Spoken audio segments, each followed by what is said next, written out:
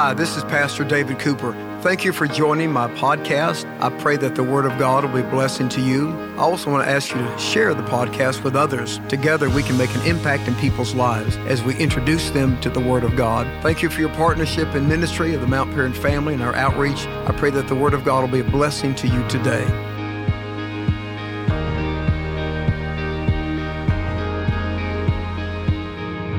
Have you ever said to someone, I'm praying for you, but you never got around to it? Sometimes we just think of prayer as maybe a cliche.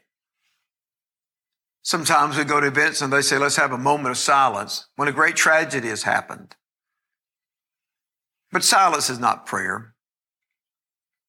A cliche like, well, I'm praying for you, which can be a synonym for, I'm concerned about you. That's not prayer. Prayer is a real meaningful conversation with God because we are His children. Prayer is very powerful, very effective. It transforms our lives and it makes a huge impact in the lives of the people we pray for.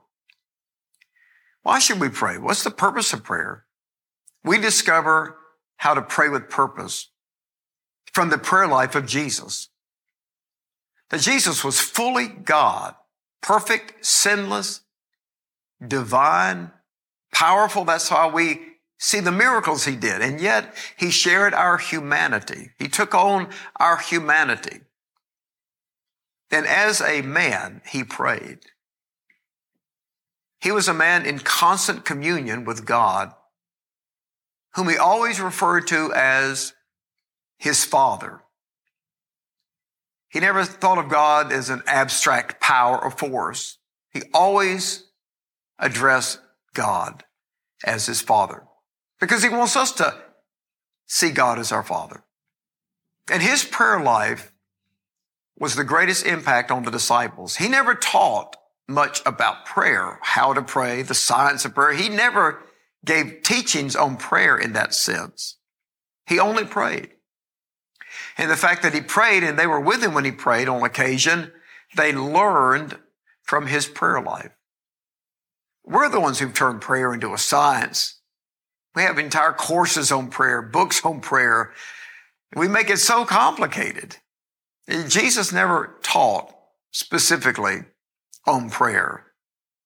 He taught how not to pray, not like the pagans, not like the self-righteous people. He definitely taught us how not to turn prayer into a ritual, into a self-serving enterprise. He prayed. He talked with God.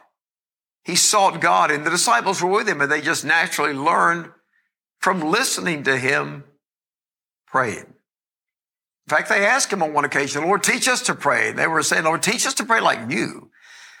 You don't pray these sophisticated religious prayers. You don't pray just as a ritual, as a habit. They sensed that He was having a real conversation with God, and they definitely saw the connection between the prayer life of Jesus and the power of Jesus.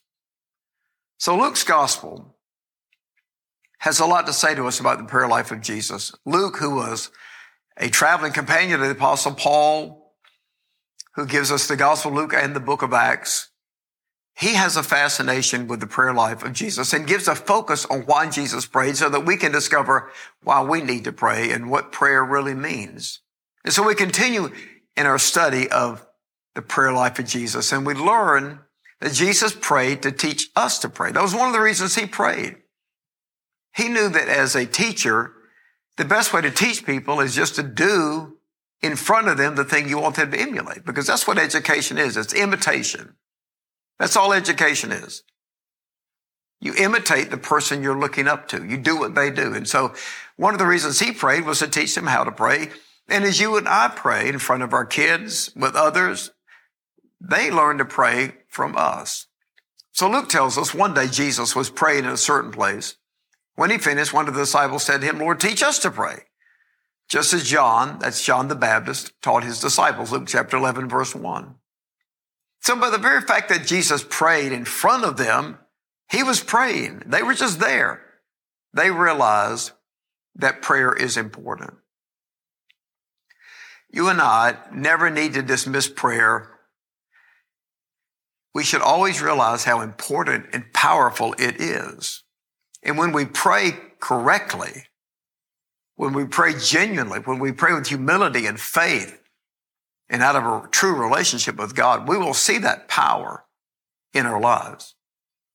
Now, if we just pray as a ritual, as a habit, we just repeat some words or read a poem, there's not much benefit in that. But when we really commune with God and we talk to God as our Father, we pour our heart out, we seek His will in our lives, we intercede for others, we will see powerful effects of prayer. James chapter 5, verse 16 says, the prayer of a righteous person is powerful and effective. And righteousness means we're in a right relationship with God. And we are through faith in Jesus. He's made us righteous, the Bible teaches us. He's made us the sons and daughters of God. The prayer of a righteous person is powerful and effective. And they saw that in Jesus. And it's one of the reasons we pray. When we pray, others, especially our kids, especially our family, especially our friends, or perhaps people that we have a spiritual leadership over. And I don't mean putting on prayer as a show, not praying intentionally in that sense, but when we pray from our hearts, others around us can discover how to pray. And the very fact that he prayed with them, and often he'd be in private having his own prayer, they're just kind of observing him. They were learning how important prayer is. And one of the great outcome goals, I think, of us studying together and reading these passages is all of us can come away with a new awakening in our own hearts of how important prayer is. Having a conversation with God every day is one of the most important things we do. The same way that you want to talk to your family, you want to talk to your friends. To have a good relationship, you got to have a conversation. And when you see God as your Father, then prayer becomes much more natural and much more conversational. In this passage, we learn that Jesus prayed in such a way that people wanted to pray like him. He didn't pray religious prayers. He wasn't just repeating a mantra. That goes on in a lot of religions. They call it prayer, but it's a repetition of a mantra. That's not what Jesus did, and that's not prayer. That's a mantra. That's not prayer. It's a poem. It's not prayer. It's a ritual. It's not prayer. Jesus prayed in such a way that was so personal, such a connection he had with God as Father, that the disciples wanted to pray like that. They wanted a relationship with God like that. That's the point. They wanted to know God the same way that you do, that you want to sense God's presence, to have a close, intimate relationship with God. And that's how God wants you to experience him, as Father. And the more religious our prayers and the more sophisticated they are, the more complicated they are, the further we get from God in terms of a close relationship. We see God as judge, or God as king over the universe, or God as creator across the galaxy. But when you just have a conversation with God and you practice his presence and you thank him for his blessings and you pour your heart out to him the same way you would to your parent, when you begin to relate to God like that, prayer will take on new meaning for you. You'll see the power and the effect of it when you pray like Jesus did.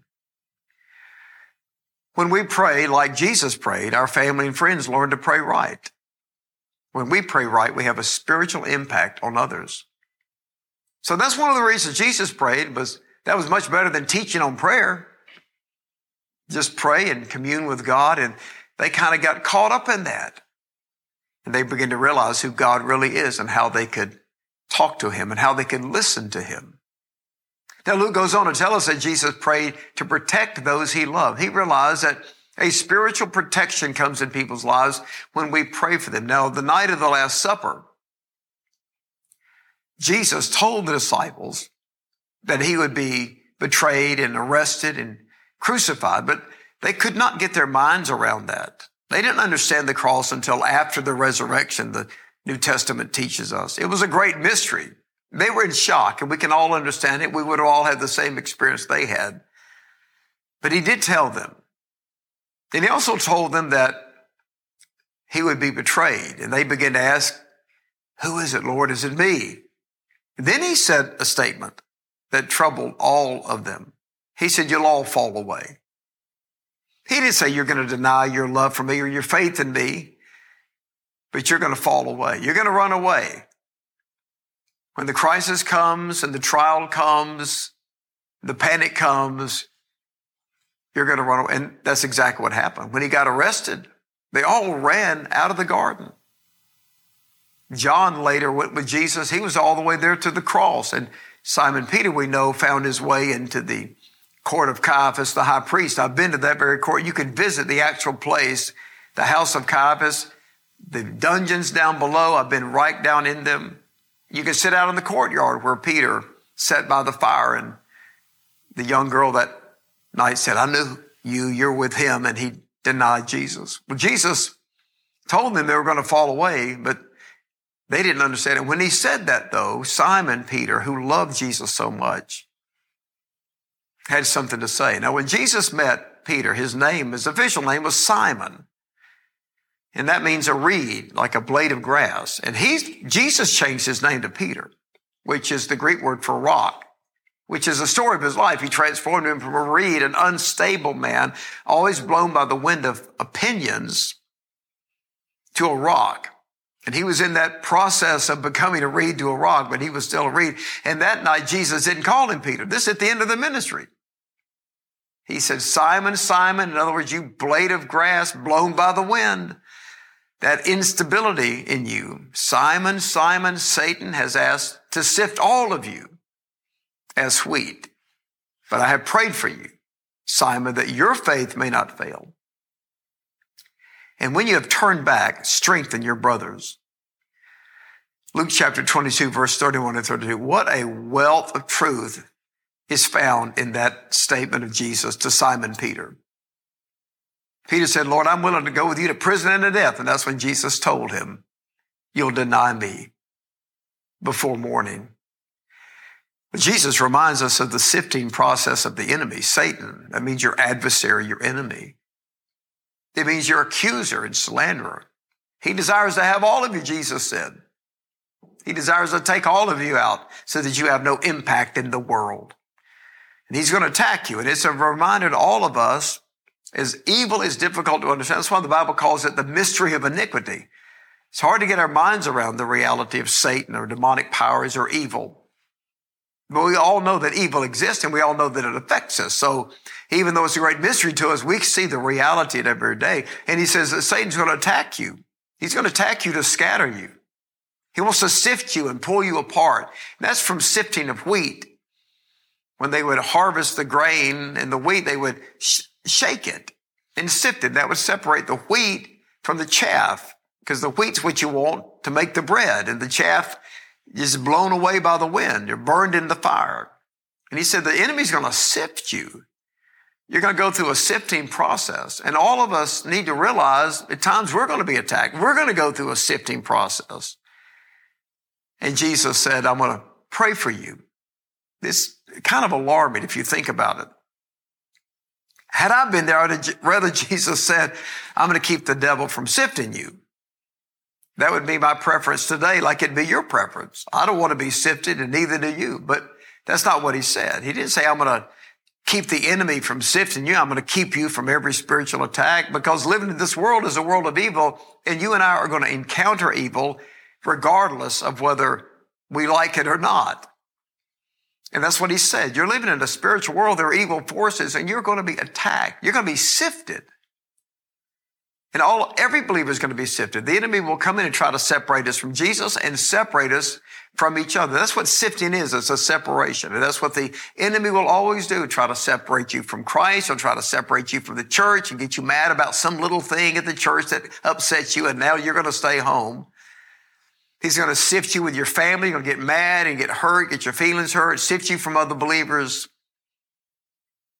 The devil wins by division and deception. He said, that's about to happen to you. This group of 12 men that's been faithful for nearly 4 years. You've seen the miracles. You've heard the teachings. We've been so close. We're here having the Passover meal together. But the enemy's coming in, and he's going to take advantage of your spiritual weakness. You're not ready for this time. and he's going to sift you. And when he does, I am going to pray for you. That night before Jesus went to the cross, he prayed for them to get through the cross. He knew what was going to happen. He knew they were going to scatter. He knew Peter was going to deny him. So he prayed in advance for the testing and the battle that was coming. And we should always pray in advance if we sense a battle is coming on. And he said, I'm praying for you that your faith may not fail. Now, Peter denied Jesus, but he didn't disown him. He verbally denied him because he was afraid, not because he didn't love Jesus and not because he didn't believe in Jesus. So he said, I'm praying that your faith may not fail. Now, your weakness of your emotions and your frailty and your impulsive, unstable life. That's why he called him Peter. He said, I know that you're going to get taken advantage of and you're going to be frightened when they fight. Jesus knew everything was going to happen. So he said, I'm praying for you that through all this, even through your denial, that you will not lose your faith. And that's one of the greatest impacts of prayer. I pray that as a pastor. I pray that over my family. I pray that over my kids. That whatever our people go through, that you won't lose your faith, because your faith will bring you through your problems. And some of you are going through a sifting time now. You're fighting a battle now. You're wondering where God is. He's right there with you and he's going to get you through it. And I pray for you that whatever you go through in this life, I can't pray that you won't be sifted, but I can pray that your faith will not fail, because your faith will bring you through. 1 John 5:4 says, this is the victory that overcomes the world, even our faith. And he said, Peter, I'm praying for you specifically because you're a leader of this group. That even when you go through this denial, because you're afraid, that your faith that you may not lose faith in me, that you will accept the reality of the atonement by the cross. And that when you turn back to me, because you're going to run away, and you turn back to me, I want you to strengthen your brothers. I want you now to have a ministry to get these men strong again, because there's a great future. There's a great ministry for you to do. And the way that Jesus got Peter back was he prayed for him. That's what he said. And you can pray for people in your life that have been sifted. You can pray for people that have denied the Lord. You can pray for people that have fallen away. Pray for them today that their faith may not fail and that they'll turn back. You see, after the resurrection, even though Jesus did visit the disciples, after that, Peter went back up to Galilee and said, I'm going back to fishing, because he didn't feel qualified to be an apostle anymore. Jesus went all the way back up to Galilee, and they were out fishing early one morning. And the first miracle that he gave to them, when he gave them the miracle of all those fish, he gave at the very end of the ministry. He told them again, he stood on the shore of the sea and said, throw your net on the other side of the boat, on the right side. And they had this massive in-haul of fish, and that's 153 to be exact, John tells us. He turned away from Jesus, not just in the sense that he denied him, but he stopped following because he didn't feel qualified. And some of you today may not feel qualified anymore because of your failure or your denial in some form. That's not true. Jesus has already interceded for you. You need to turn back to Christ today and let the Lord put you back in the ministry. And as he told Peter, I want you to strengthen your brothers. You've got to get this apostolic company. You've got to get these guys back on board. You went through the denial, and that shocked them, and they all ran away, and they're embarrassed by that. And Judas betrayed him, but he didn't want them to give up on the cause. He came out of the tomb triumphant as Lord of Lords. He said, I want you to go into all the world and preach the gospel. And even if you've been through a failure, you've been through a sifting, you're not disqualified to serve. Turn back to Jesus today so that he can use you to strengthen others in their faith. You see, every trial we go through is a testimony. Don't let your trial defeat you.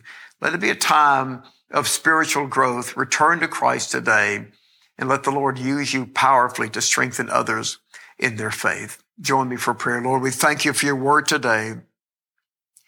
I pray for every person sharing this time in the word with me, that whatever sifting they may be going through today or that they've been through, that you'll strengthen their faith, that if, no matter what happens to them in life and the challenges of life, that their faith in you will never fail.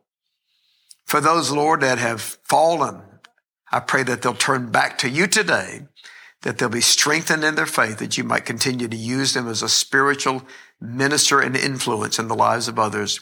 In your holy name we pray. And everybody said amen. Thank you for joining me for this time.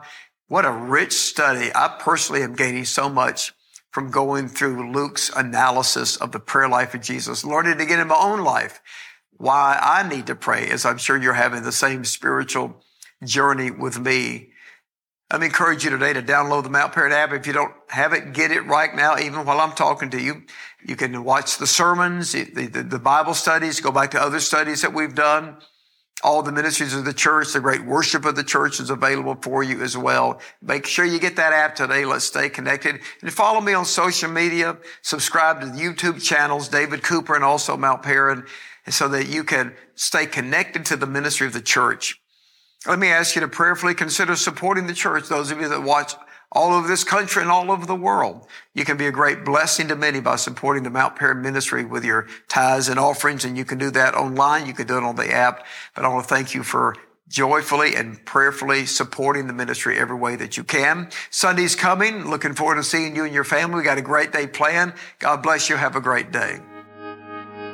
Thank you for joining me today as we've shared together the Word of God. Let me ask you to download the Mount Paran Church app today so that we can stay connected and you can see all the great services and resources available for you and your family. Follow me on social media and also the Mount Paran Church family. I look forward to seeing you in church to worship, on campus, and online. God bless you. Have an incredible day.